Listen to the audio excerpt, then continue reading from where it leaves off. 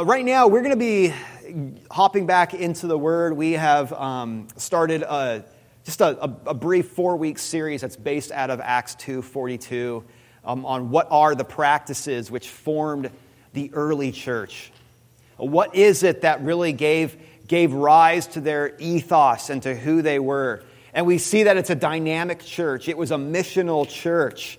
The very first day of Pentecost, when the church began, we had 3,000 people who were converted, right? If you think about that again, church as family, 3,000 of our spiritual ancestors were given birth and life on that day.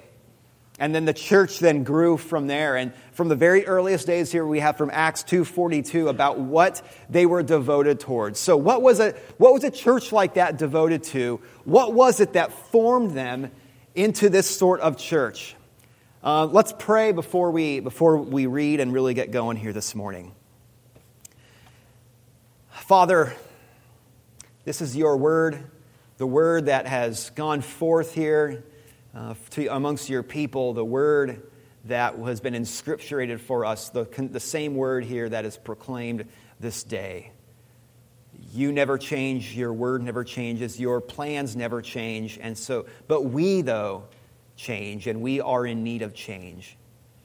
And so as we sit here, form us and change us by the power of your word, by the power of your Spirit going forth into the image of Jesus. Make us new, renew our faith, and give power and strength and unction to the man who's preaching here, for he is weak. There's nothing that he can do apart from your Spirit. We pray this in Jesus' name. Amen. All right, Acts 2:42. This is the word of God. And they devoted themselves to the apostles' teaching and the fellowship, to the breaking of bread, and to the prayers. All right, so we hear that there. What is it that formed the early church? It was these things. It was the apostles' teaching, their devotion to that, to their devotion to the fellowship, devotion to the breaking of the bread, and the devotion to the prayers. And we talked a little bit briefly last week, and so I want to highlight again how these are all communal practices for the church. These are all what the church did together, what they were devoted to together. Not just individuals were devoted to this, but it was the church as they came together were devoted to these things. They were involved with one another. And we also saw that they are very particular practices. They all begin with the. It's the teaching of the apostles, the fellowship, the breaking of the bread, and the prayers. There's a specific intent with them. Right? There's something that's specific in this action of what they're getting at. And then we also see, again, that this is a church that was Spirit-filled. This is a Spirit-filled church. These means and these practices that they gave themselves to were Spirit-filled means, and they were Spirit-generated means. After all, our fellowship, we'll see, is bound by the Spirit. The apostles' teaching went forth. Christ was proclaimed by the Spirit going with the Word. We'll see how next week the breaking of the bread, it's the Spirit working through the bread and the cup. And then finally, we'll see the last week too, the prayers, how the Spirit helps us and works through our prayers and helps us in our weakness with the prayers. And so today then is the second week. We're going to be looking at the fellowship, that they were formed by the fellowship. And if those aspects then of Acts 2:42 are part of this, that they were communal, it was communal, that they were particular, and it was Spirit-filled, then there's something that's special about this fellowship that we read about and that the church was devoted to. So what is it that this fellowship looks like? Well, we're going to, again, as we did last week, and we're doing looking at through this series, is we're going to look at another passage that helps to flesh out a little bit more about what this is.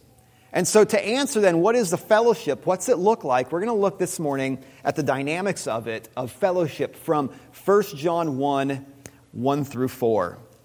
This is going to be the main text that we're going to be in this morning. 1 John 1 through 4. That which was from the beginning, which we have heard, which we have seen with our eyes, which we looked upon and have touched with our hands, concerning the word of life. The life was made manifest, and we have seen it and testified to it and proclaimed to you the eternal life which was with the Father and was made manifest to us. That which we have seen and heard, we proclaim also to you, so that you too may have fellowship with us. And indeed, our fellowship is with the Father and with His Son, Jesus Christ. And we are writing these things so that our joy may be complete. Amen. The most enduring fellowships that we can think of, the most enduring bonds of fellowship are based upon love. A love that transcends, a love that overshadows any and all other bonds. People may be brought together by some sort of commonality.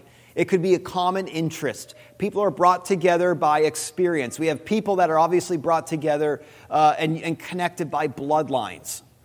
But what turns that from just simply being brought together by commonality into true fellowship is love. And it's the same way with Christian fellowship. It depends upon a transcendent love. It's more than just commonality. It's love that pulls us together. It is a divine love, the love of God that pulls us together. See, Christian fellowship, this sort of fellowship that we see here in 1 John and the sort of fellowship that we see in Acts is more than just a sentiment or an experience of love. There is something objective. It is something objective and concrete that holds us together. And that is the love of God. The love of God coming to us from the Father in the Son, which we see in 1 John 1 here, and then dwelling with us, or dwelling within us from the Spirit. It's objective. It is a love that is rooted in the very person and the very work of the living God. This is the love that fills the church. This is the love that drives the desire for us to express our fellowship with one another. From the earliest days, the church devoted themselves to the fellowship. They were committed to expressing their common relationship and their participation with one another. They were bound in love. And that as they were bound in love, it was expressed then through love. One of the themes that we see throughout 1 John, if you are familiar with it, is Christian fellowship. It is how brothers and sisters are to live and act with one another. Even down to if you see your brother who has needs, what should you do? What's the right thing to do? The right thing to do is to serve them, to provide for their needs. Right? When you see someone who needs to be brought back into fellowship, restore them. Right? It's interesting here then that 1 John begins with the fellowship of the triune God. That actually all of the love between church people, the love and the fellowship that we see in 1 John is based upon right here in these first four verses. It's the love, the fellowship and the love of the triune God amongst himself here. And so we're going to look this morning at 4 points about this fellowship, right? What is the fellowship? What is this fellowship? Well, the first thing that we're going to see is it's a fellowship of love with the triune God. It's a fellowship of love with the triune God. Fellowship is only as strong as the love which binds it together. And it needs to begin with the love that the church is brought into, this Trinitarian love. And so to understand this sort of love, that we need to go back all the way before creation. We need to go all the way back to who is God in eternity past. Now, we don't want to go too far in what was God doing, right? Because there are, certainly we can understand some things in Genesis 1:1 when we just say, in the beginning, God created the heavens and the earth. There's nothing but God before. So what was it, though, that God was doing? All there was God, right? One God, though existing in perfect union in Father, Son, and Holy Spirit. What was God doing before creation? It's not an esoteric question. What was God doing? He was loving. Well, who was God loving? Father, Son, and Spirit were all existing with one another in love. This deep love, delight, mutual care, joy, perfect fellowship, love between the persons here, perfect existence. The most holy and pure love that could ever be imagined. And to the point here that really God didn't need to create anything. God was perfectly content with who he was. God was perfectly content and delighted in the perfect love between the Father, Son, and Spirit. This is what it means in 1 John 4:16 when it says God is love. Love is a key divine attribute. It is love overflowing. Nothing else existed, just God, and yet God loved. Now you take a full glass, right? And then you end up bumping the full glass, and whatever's in that glass is what spills out, right? Well, if you have God filled to the brim with love, what spills forth? It's his love then. And so the God's love is overflowing, and even that was his purpose in creating. God's purpose in creating was to continue to have his love overflow and to pour out, to share in that love. He created humanity to share in that love. See, God is the perfect fount of love. He created to have his love then overflow just like a bubbling fountain and pour out then into creation, and then for humanity to know that love, to share in that love, to receive that love and be bound with him in that love.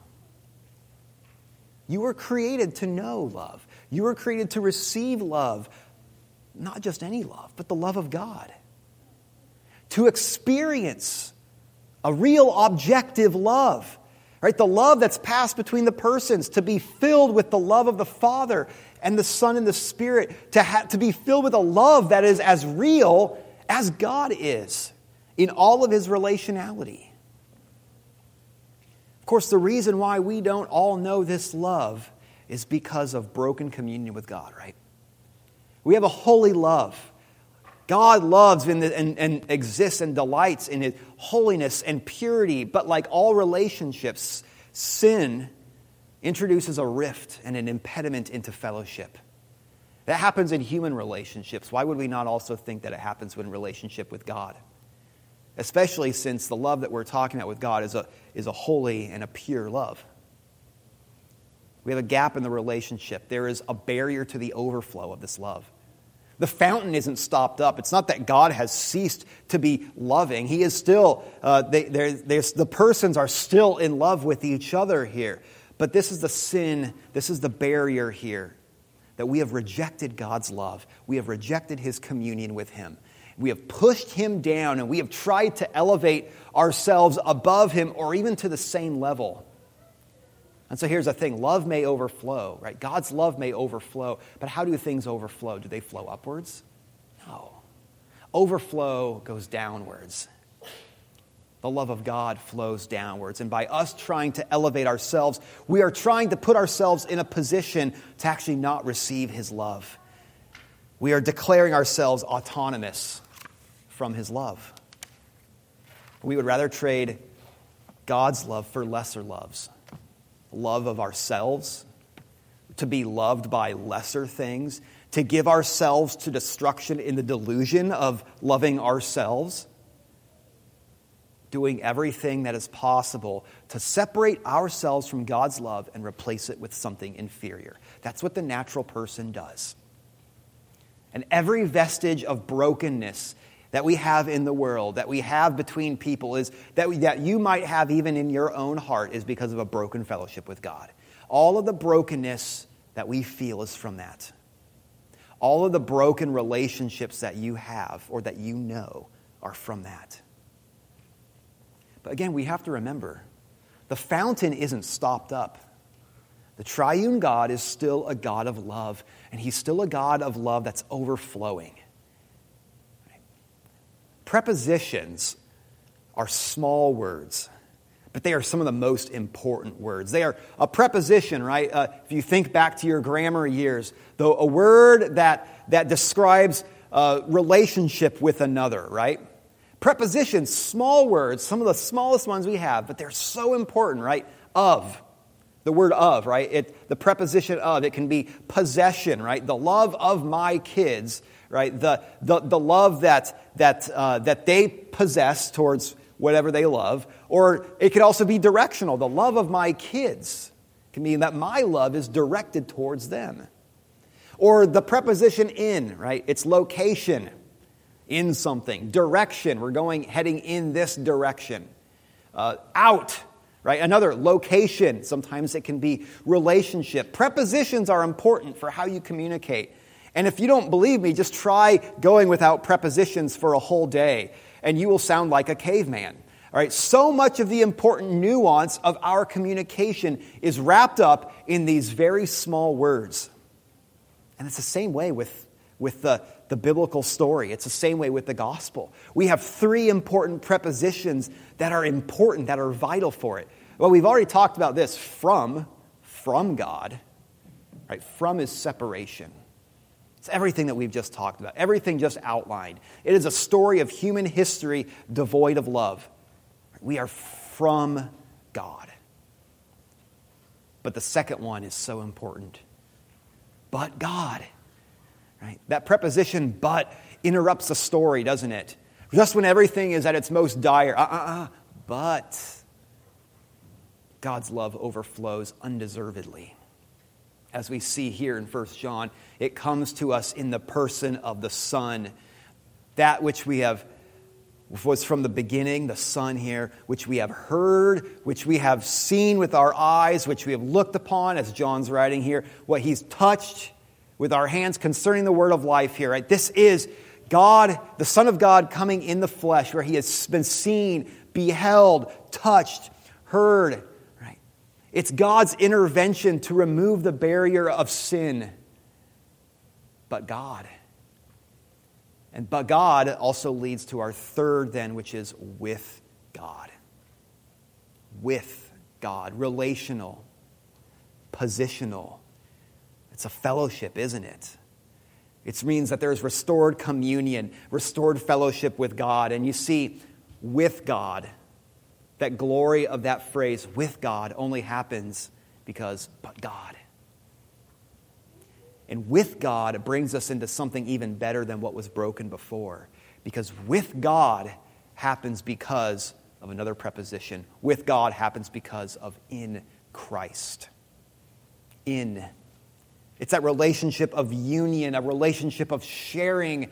We have the Father in the Son in the Father, the Spirit in both, all of them in each other, existing in love. And as John writes here in verse 3, this is the relationship with God in Christ. Right? That which we have seen and heard, we proclaim to you, so that you too may have fellowship with us.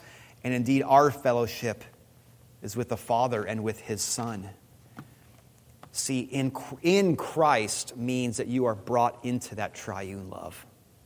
The Father loves the Son loves the Father, and you're brought into that. In Christ means you are brought into that relationship. And it's the Spirit then that makes us in Christ. It's a Spirit who pulls all of us together here, but pulls us into that relationship of being in Christ and in the triune relationship of God. To get to know and experience that sort of love. And see, this is the love that forms a real fellowship with God. This is the fellowship. Right? Isn't that unfathomable love? I mean, how can we not say with Paul, oh, the riches of his kindness, right? It is his love spilling into our lives, being brought into the very heart of God's love, receiving and knowing what none of us had a right to on our own. This is a sort of love that forms the fellowship. The second point then, don't worry, the first was the longest here in the sermon, right? But the second one, and the reason why the first one was so long is because this is foundational. This is actually what sets the tone for the love and the fellowship, because it is part of the love and fellowship that we are brought into. And so the second, what is this fellowship? It is also fellowship of love with the church. It's a fellowship of love with the church. This love of God here, this triune love of God, is the love that fills his church. It forms the basis of our love within the body. We love because God first loved us. A fellowship is based upon this objective love of God. It is the overflow of God's love. Right? This relationship with the triune God is what our fellowship is based from. See, Christianity isn't an individualized faith. The Bible doesn't just talk about us as individuals, but us together. Right? We hear the phrase many times, and we probably use it too. It's about your relationship with Jesus. And that's true. I don't want to denigrate that. It's important for everyone to know and understand their relationship with Jesus. But so many times we only get wrapped up in our own personal individual relationship with Jesus, and we forget that it's more than just us and Jesus walking together. It's more than just you and Jesus walking with one another. What about the person next to you? Isn't that person also walking with Jesus? Do we all have to share our time with him? Do we have to schedule in advance? Well, I get this walk with him. Oh man, I got to wait 2 weeks now. No, it's more about you and Jesus. It's about you and Jesus and the Father and the Spirit and about the rest of the church. Being in Jesus and being a part of this love involves being a part of the community that is in him and partakes of this love together. In other words, it's more than just your relationship with God, as important as that is. It's also your relationship with the church. We hear that, really? But that's hard. But that's what God has willed. He's willed us not to be just on our own, but actually to be in communion with him and with one another. And holding yourself back from the fellowship is first going against or even rejecting what God has brought the church into himself here, to be partaken of together, right? But second is also depriving yourself of the communal love. We receive God's love, but we also have the love that is shared communally with one another. See, church fellowship, because it relies on the transcendent love of the triune God, church fellowship is also transcendent. It is the community of God's love that is sharing life together in him. God, in his love, gathers disparate people together into one body to share in his love of Father, Son, and Spirit together. So our fellowship is stronger than just a common experience of knowing truth. Our fellowship with one another is stronger than the common interest in learning of God. Fellowship is based upon love, the deepest love of God, all of the members of the church are bound together by. It is founded here by love that came to us. It's founded by Jesus who came to us in the flesh. And so then our fellowship with each other then is a non-negotiable in our Christian life. Because God's intent is for his people to be bound together now, and also because we're going to be bound together in eternity. Fellowship is expressed by manifesting this love, by our union together. And it goes deeper than just talking about or talking over coffee after church. It's the loving interactions that we have. It's more than just a social club. And it's also, fellowship is not just superficial either, because it has a genuine care for each other. It looks at one another and how can we help the needs of one another in both body and in soul. And we see in all this here that is rooted in union at the spiritual level. That's capital S, spiritual. Spiritual as in the Holy Spirit. But third, about what is this fellowship? It's fellowship that invites to participate in this love. It's a fellowship that invites to participate in this love. The danger of a tight-knit community, as a church is supposed to be, is that it can become a barrier to others. Right? We can all think of instances of trying to break into a new community that's been like this, right? Either yourself, maybe you've tried to break into a community and it's been difficult. Maybe you have a child that's tried to break into a community and you've seen it, it's difficult, it's painful. Right? A tight-knit community like that, depending on how it's held, can be hard to penetrate. Sometimes the others can have no interest in wanting anyone else to take part. Or if so, having them take part on their own terms. And so what about a tight-knit community that's formed by love for each other? Well, it depends on the source of the love, doesn't it? Right? If the source of our fellowship and that love is common experience, if it's shared interests or whatever it is there, then that love will then be drawn inwards. And that will turn it into a love that excludes, a love that dictates terms for entry. But if source of fellowship, the source of love, comes undeserved, and that's what brought them into fellowship, then that will result in a love which is tight amongst its people, but also is open and penetrable. God's love forms our fellowship. It is a love that is both exclusive and inclusive. God's love is exclusive in that it is a holy love between the persons of God. But it's inclusive in that it is love that overflows and has drawn us in undeservedly. It's the same for our fellowship. We have the same tension in our fellowship. It is a love that is exclusive for one another here, right? We have a deep love for each other, but it's also love that is inclusive because it looks outwards as well and is willing to bring others into the fold, into the fellowship. And Jesus is at the root of both. Jesus is at the root of both this exclusive and inclusive love. The door, after all, that brought us into exclusive relationship with God is Jesus. The mercy that brings the outsider into relationship and fellowship with God, it's from Jesus. See, its fellowship was never meant for any of us to be hoarded or to be kept within. It's meant to be proclaimed. Proclaimed and so that it can be shared. After all, John the apostle beheld Jesus in the flesh. He knew all of this, he said, right? He beheld God, he beheld the Son of God, right? He beheld him, he saw him, he touched him. And he knew all of the implications. He knew that this was life.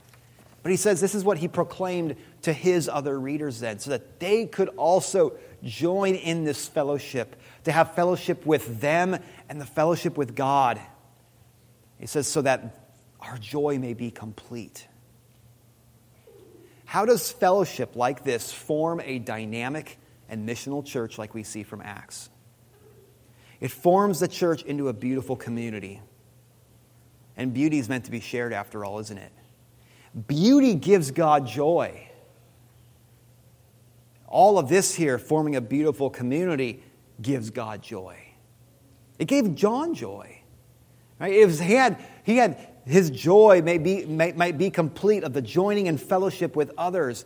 See, there's more to share when the joy. There's more joy to share when all of this is shared together, and God loves that. He delights in that. The greater the fellowship, the more beautiful the fellowship in the community. Right? The community here, the fellowship that we see here, it is all of its depth. It's like a 3D portrait in an 8-bit world that longs for belonging. It has a special way of showing its contours and the hues and shadows and the depth of it. Because after all, our fellowship is a beautiful witness to the majesty and the depth of God's love. There's a crisis in Western culture today. Isolation and seeking to belong, right? Now, this isn't a sociology lesson here. It is multifactored. We're not going to get into it, but there are things such as technology, the human bent in the Western world for autonomy. But the long and short of it, though, is that we are finding any ways to belong to others. We are finding any sense of community in anything, right? No matter what it is. If you want an example, here's one. One of my good friends back in California, he teaches English and writing at a junior college. And some years back, he was telling me about an assignment that he gave to his students, a writing assignment where they were supposed to write something about themselves, what formed them, the sense of belonging in a community.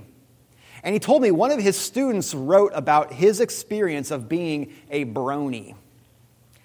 Now, I don't know if you know what a brony is. I didn't know at first until he told me what a brony is. But a brony is a community, generally amongst younger men, grown men, that is formed around the cartoon and subsequent toy line My Little Pony. Okay? I didn't know what it was, but My Little Pony. And so it's this group of men online, this is where generally this takes place, who are engaged in about this shared love, common interest in My Little Pony. Okay? But he said, in the writing here, what was so interesting, and what was frankly deeply confessional, not only to admit that he was a brony, which this is the first time that he admitted it in public outside of his own online community, but he was deeply confessional in that he admitted that this young man didn't really care at all about My Little Pony. He could have cared less about the cartoon. He could have cared less about the little girl's toys and everything that went with it. But it was a community, though, where he was able to find acceptance and belonging. And that was the draw for him. It wasn't My Little Pony at all. It was that he had found acceptance. And it's interesting because it highlights something horribly wrong.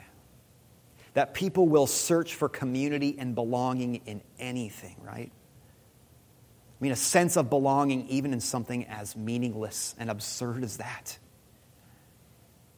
So how does the church stand in the gap? Right? How do we show something better? A community that's much, much better by owning who we are. That we are the fellowship and the communion of saints. And that we have made tangible amongst us the love of the triune God. And that it's comprehensible. And that others, if they want true belonging, it can be found here. A transcendent, beautiful belonging, right? Far above anything else. And where we as a church then can be a place where people can find this sort of belonging in Jesus. The church is a refuge for the relationally broken and isolated. People with broken relationships here can know restoration, even when they have destroyed those relationships by their own doing. It's a place here to find refuge in God's love that is manifest here by the church. It's a place where to be drawn into divine fellowship that is made tangible by the fellowship that we share. And it begins with God mending our relationship with Him. And this becomes just as important when being a part of the fellowship means renouncing prior fellowships. It's costly for some people to follow. Right? It's costly for some people to have to leave behind the old ways of life and all their relationships and everything that they've known. There is a human belonging, after all, is a powerful draw, isn't it? Right? And so for those people who are seeking to be a part of the church, who are seeking to be in communion with the living God, what will they find amongst us? Will they find the church open, with its arms open, willingly bring them in and welcome them into the fellowship? And will the fellowship then, which they are brought into, be seen as a safe place? As a community that they would want to belong to? Friends, our fellowship is in union with Jesus, and Jesus has a particular aroma about Him. It's a sweet, pleasing aroma. It is alluring. It is attractive. And if Jesus forms our fellowship, then what is the aroma that fills our gathering? And fourth, then, this is a fellowship that forms us as we gather. What is this fellowship? It forms us even as we gather. The Acts church was devoted to the fellowship. They were devoted to gathering. Right? Now, fellowship isn't just something we do. Fellowship is what the body does. Before it's a verb, it's a noun. It's what the church is and the participation which it shares with one another. Therefore, the church here is a theater. And what takes center stage in the theater? Love. Love that is passed between each other. Love that comes from the overflow of God's love, which we are drawn into. It is the triune love of God which forms our fellowship in every way. But see, this fellowship also forms us. The practice of gathering forms us. Gathering and fellowship is a practice, and gathering and fellowship does take practice. And after all, practice forms us, right? A team, to get better, they are taking repetitions with one another, right? The first team, they're the ones that are getting better because they're taking all the reps. You take reps during training, right? You do reps in exercises and workouts, and you do all this to be stronger and better, and all of this here through regular reps and practice. The more reps that you have for expressing the fellowship, then, the easier and the more natural it becomes. But at the same time, like all muscles, without reps, without taking those repetitions, they become weak, don't they? They become flabby. Case in point, many of us, when we were in isolation during COVID, some of us got a little flabby because we weren't able to take our reps. And it disrupted the habits of many. And it took a long time for some of us to regain gathering together as normal, right? We had been out of habit. Our muscles grew weak and flabby, and they needed reps again to regain that muscle and to retrain those habits again. The fellowship forms us as we express it together when we gather. Habits need to get built, and that means reps need to be taken. Being devoted to the fellowship here is where we experience more of God's triune love, more of God's love for us here. God's love came to us in the person of Jesus. Jesus came to us to lovingly redeem, to save us from our sins, and also to do his work among us. And that's part of the Spirit that he gave to us, the Spirit of holiness, to grow us, to sanctify us in holiness. And that doesn't happen on its own. The Spirit doesn't just zap his holiness into us. That would be way too easy. But the Spirit uses the fellowship here. He uses others to grow us into holiness. Right? Because just when you think that you're doing pretty good, what happens? You come into contact with others. And our fellowship is maybe among saints, but it's also among sinners who rub and scrape against each other. And frictions break out, and where heat arises, and where sin happens. But the fellowship, though, is also a means that God uses to form us in his love. It's his love, then, to smooth out our edges when we come into contact with others. It's his love that is passed between one another as we are granting forgiveness, as we are learning to receive forgiveness, as we are relying upon the Spirit to work harmony among us. See, that is the process of growth in holiness happening, and it happens in fellowship. And as we do that, we learn more and more of grace as it's passed with one another. There's also, though, a primary and a particular focus of our fellowship. That's gathering for worship. It is a central act of expressing the fellowship. The body scattered becomes the body gathered. Right? Acts 2:42, we heard it was communal. Right? They were gathering together, and they were being devoted to the apostles' teaching, and that implied gathering. And here now we have the expression of the fellowship, the church coming together to hear as one. Gathering for worship forms us. It reminds us that we are saved into a community of grace. That we are not individuals, but we are part of a body, a wider body, of a historical body. Because when we gather here, when we sing, when we confess our faith, when we do all of these things, it is the voice. What do we hear? We hear the voices of the body of our brothers and sisters around us. They're filling our ears. They are reverberating against the walls, and they are encouraging us. When we come around the table week after week, we are the fellowship. We are the family coming and partaking together from the one bread. See, this is where God's present and at work among us. That means worship reminds us of who we are, and worship reminds us of who we will be someday. What we do in our times here is a shadow of what's to come. It's a shadow of the new creation. We are spiritually bound. We are the body. We are called by God into joyful communion with Him and with one another. And for as imperfect as we are still drawn into this communion of love. And He'll renew us someday. Gathering is part of our countercultural witness. When you gather, you are telling the world that life is deeper than self-centered desires and deeper than individualism. That there's something better. That the church doesn't compete with Sunday mornings, but that the activities of the world are in competition with the transcendent God, meeting with his people and promising to renew all things. When we gather, we are responding to the summons of our God who calls us into fellowship with him. So again, all this comes down to the basis of our fellowship. We are pulled into the mutual love of the triune God, Father, Son, and Spirit. And that must be our priority. Because if we lose the wonder of that, then we lose the wonder of genuine Christian fellowship. Brothers and sisters, it is wonderful.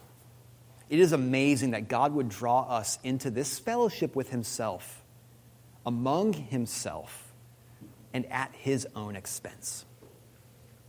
Let's pray. Lord God, how wonderful and beautiful it is, and how strange it is for the sort of fellowship and the communion that we have with you, that you would come and bring us into that. And I say us because it is all of us who are in you. Lord, grow us into a congregation, into people who have not only a priority of fellowship, but a fellowship that is genuine, a fellowship that is deeply loving, a fellowship that is tight, but a fellowship also that looks outward, and it is inclusive to all who may want to come and find refuge in you. Form us into a people who display the beauty of the gospel that Jesus came for sinners, not just a sinner like myself or a sinner like a particular individual, but for us. And grow us in faith, grow us in peace, and grow us in grace all together. In Jesus' name, amen.